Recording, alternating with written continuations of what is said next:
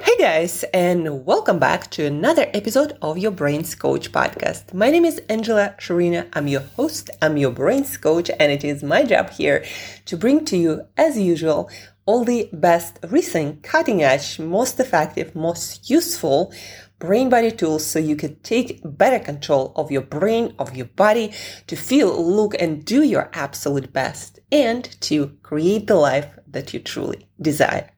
Today, folks, we are talking about eating and all the non-obvious behaviors or lifestyle choices or circumstances that we end up living in our life that affect our eating behavior, and subsequently it affects everything else in our lives, because the quality of food, the quality of our nutrition, it's not just the quality of our fuel and how much energy we have day to day, moment to moment.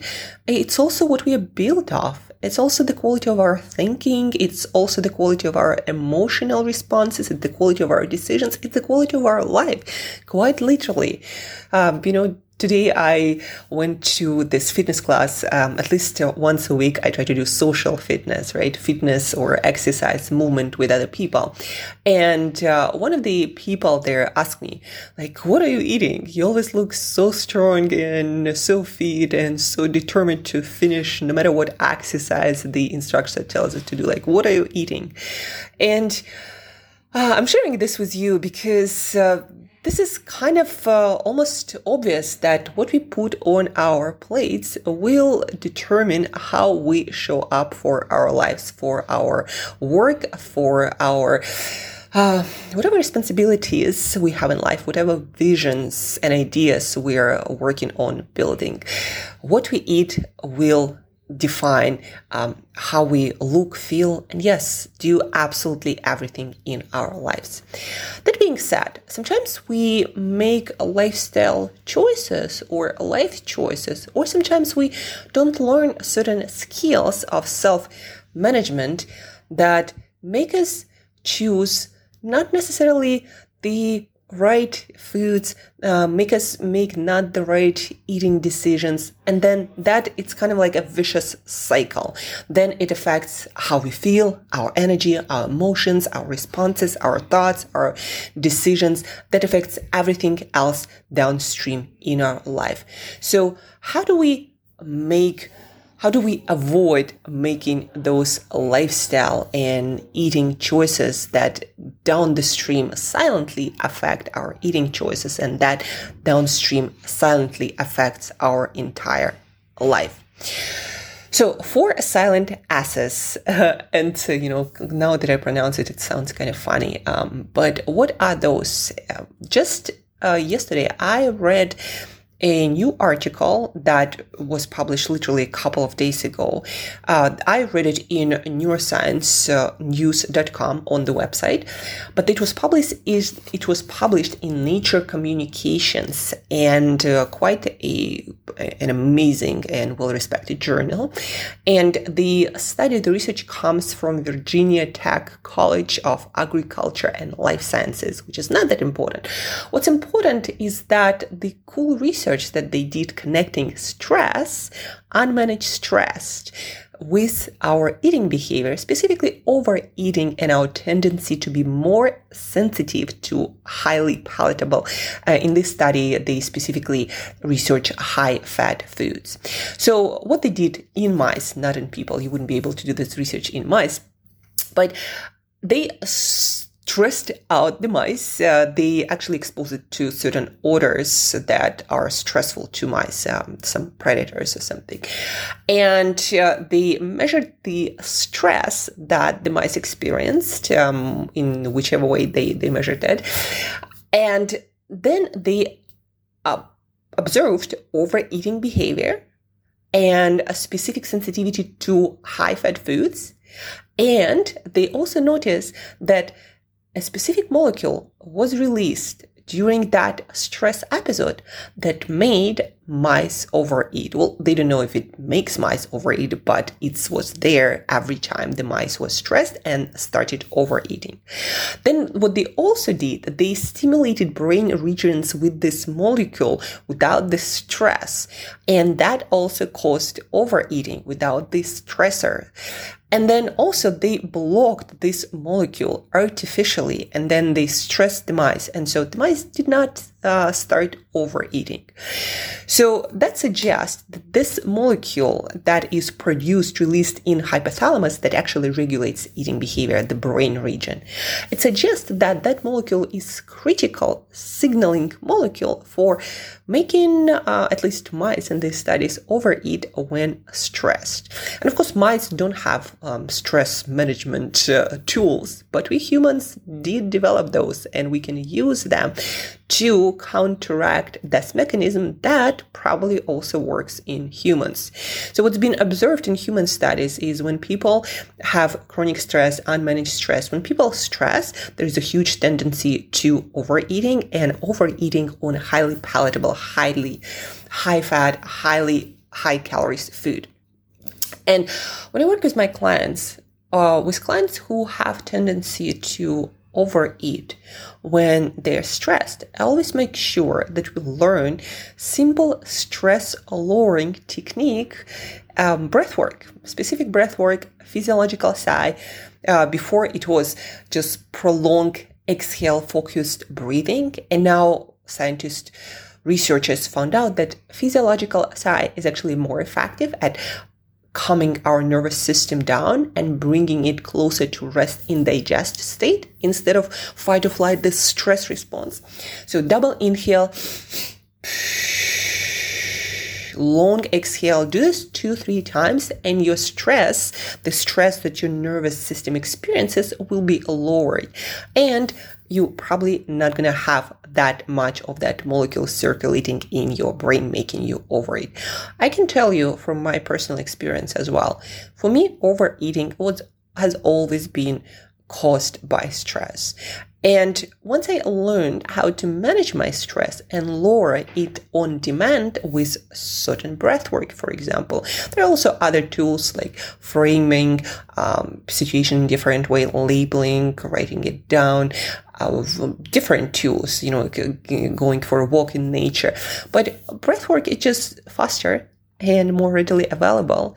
And what I notice in my personal experience in coaching clients, that is a very, very, very effective tool for preventing very often and managing overeating caused by stress. And so now researchers might discover this stress overeating molecule in our brain. And now they're talking about different therapeutics, perhaps either some pills or perhaps some technological solutions to regulate that molecule to help people to not overeat when they're stressed. Even though in my perspective, what if we just help people to learn more stress management techniques? Wouldn't that be easier, right? But the takeaway of this study and research, stress does cause overeating and seem to be doing that via specific molecule and mechanism in the brain.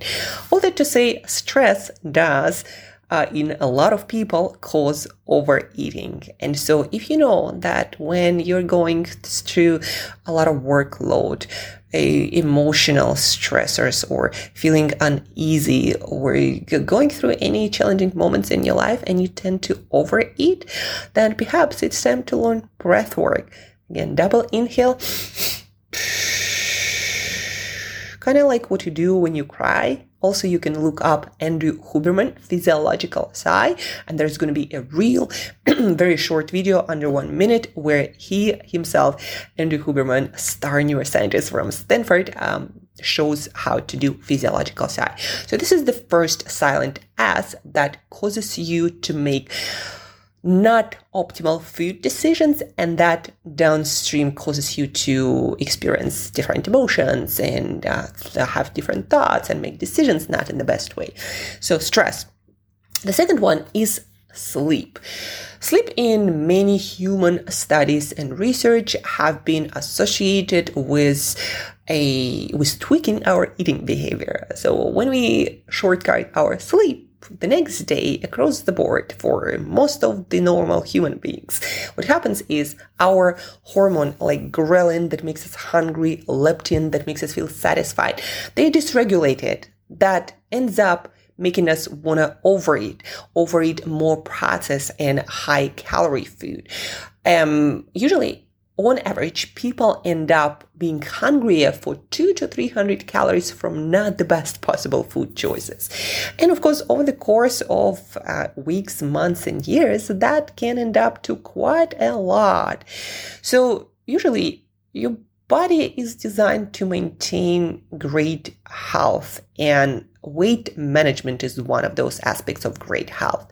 But when we don't manage our stress, when our sleep is crappy all over the place, the schedule, the amount, the quality, that gets dysregulated. And so now, instead of maintaining homeostasis or balanced weight, your brain doesn't do a good job because of all these different factors, 4 silent S's, right? So the second S is sleep.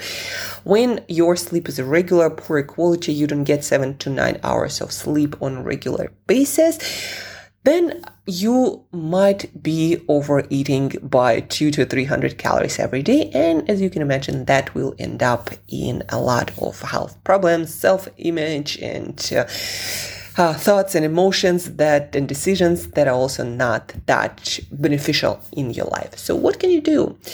Well, prioritize sleep. If you're on a regular basis, consistently, you just don't prioritize your sleep and you always shortcut it. So expect negative consequences, even if it's not going to be weight and eating behavior for you. There might be other consequences, from behavior decision making to emotional regulation to just cardiovascular disease, more cancer, or worse immune system. I'm not here to scare you, but those are things that are recorded in research that negatively affect everything else in your life. So what can you do?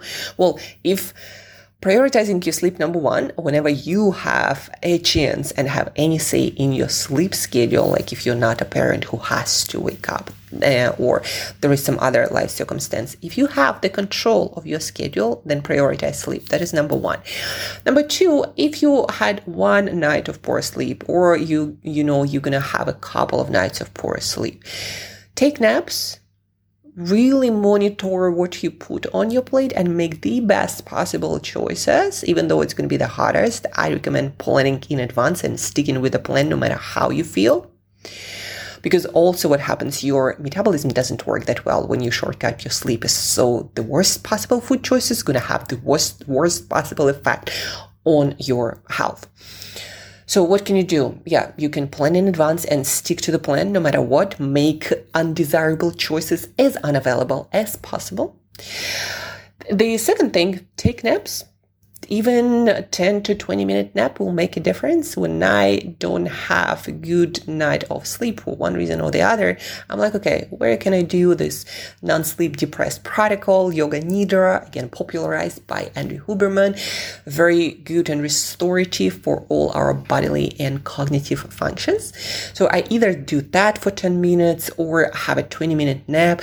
And especially if my hunger starts ramping up and my anxiety for some reason also starts growing, which can happen when you don't get good sleep, then I just take a nap, 20 minutes. I set a schedule, do my best to organize the environment, take that nap, and I call it an early night because all my studying and all my work are just not going to be of great quality. So I make it an early night and wake up early if I need to get something done. So those are some of the strategies that you can use: napping, yoga nidra, making it an early night, having a really strict plan about your nutrition on the day, and making poor choices as unavailable as possible. Don't go out to some buffet exposed to a lot of different exciting and high caloric food choices. So just stay put, make it early night, take naps, stick to your nutrition plan, eliminate all the other possible choices. That's how you can counteract the negative effect of poor sleep. But of course, if it's consistent thing, it's going to be very hard to impossible to counteract those negative effects and control your food intake all the time. So this is the second silent S. The third and the fourth kind of come together: schedule and sunlight. And it all, when it comes to research, the consequences of having your eating schedule all over the place, not eating regularly, eating in the times when human beings are supposed to be chilling and preparing themselves for sleep, or sleeping, basically eating closer to night time or at night, eating on a schedule that is not regular, also not viewing sunlight at specific times, like in the morning, during the day, and exposing yourself to artificial light, a lot of it, and unmanaged from devices and in your environment. This come together usually in the research on shift workers, nurses or firemen, the ones that are usually used, people who consistently either, eat on, well, not either, but they usually do both, expose yourself to the light at all the wrong times with all the wrong choices. And the same with food. They tend to have more food in the times when human beings are supposed to be sleeping and resting. And so what they found is people have much harder time controlling and staying in their normal weight. People's health suffer in all the different possible ways, from heart disease to cancer to immune system. Everything starts to function worse. What they will also notice, that was a study done on firemen, the one that I specifically remember, is that when they try to regulate things like exposing yourself to certain light at beneficial to human being times, like more sunlight during the day whenever it's possible, less light intensity during the night, when they fed firemen specifically on a schedule that is time restricted and closer to regular feeding time for a human being, meaning during the light hours, right? Perhaps before their shift or early at the beginning of their night shift, or usually they actually work like the full day, 24 hours. So feeding at the right times and on a regular schedule, and then modifying their light environment actually helps to counteract a lot of those effects. And I don't specifically remember if they completely eliminate negative effects, but the negative effects of those dysregulated circadian behaviors, they're much, much less. So what I'm trying to get to you, 2 less silent S's that will affect your eating behavior and your health outcomes and your weight not in a positive way. 2 silent S's are not viewing light and the right kind of light at the right times. Like ideally you want to get a lot of sunlight, natural light outside in the morning, especially. That's when it's crucial, critical, and super important. Then during the day, get as much sunlight as possible. And at night, manage your artificial light environment, from the light in your apartment or wherever it is you're going out, to the light from your screens. Install solutions that block that bright and blue light on your phone, on your laptop, on your tablet, on your TV. Almost all of these devices have, even inside of them, this light mode night shift or something similar that protects your eyes from the harmful kind of light at night. So use those. Then when it comes to eating behavior, eat on a regular schedule and at specific times. Like have your breakfast, lunch, and dinner on specific schedule will help you to regulate your behavior. And also do not eat at night. That your microbiome or your metabolism has its rhythm. And so we human beings are designed to metabolize our food and digest and absorb and deal with other, things related to food digestion, absorption, elimination, etc. on a certain schedule. Certain things function and supposed to be functioning better and well during the day and not at night. And so when you do your best to be on a regular schedule, with your food, with your breakfast, with your lunch, with your dinner, be on a regular schedule with your sun viewing and eliminating artificial light at night, you do so much better, not just with your food choices and your hunger and appetite control, but also with how you distribute that fuel, what you put into muscle, what you put into fat storage, and all the other metabolic and health markers get much better. Like our brain, our body, they love regularity. They love this sun cycle, 24-hour day and night, or wake and sleep cycle. And whenever we do something aligned with our natural biorhythms, everything starts to work better. You can even get away with so many more things, or unfavorable or suboptimal food choices, when you actually follow this natural rhythm installed in us by nature to the best of your ability.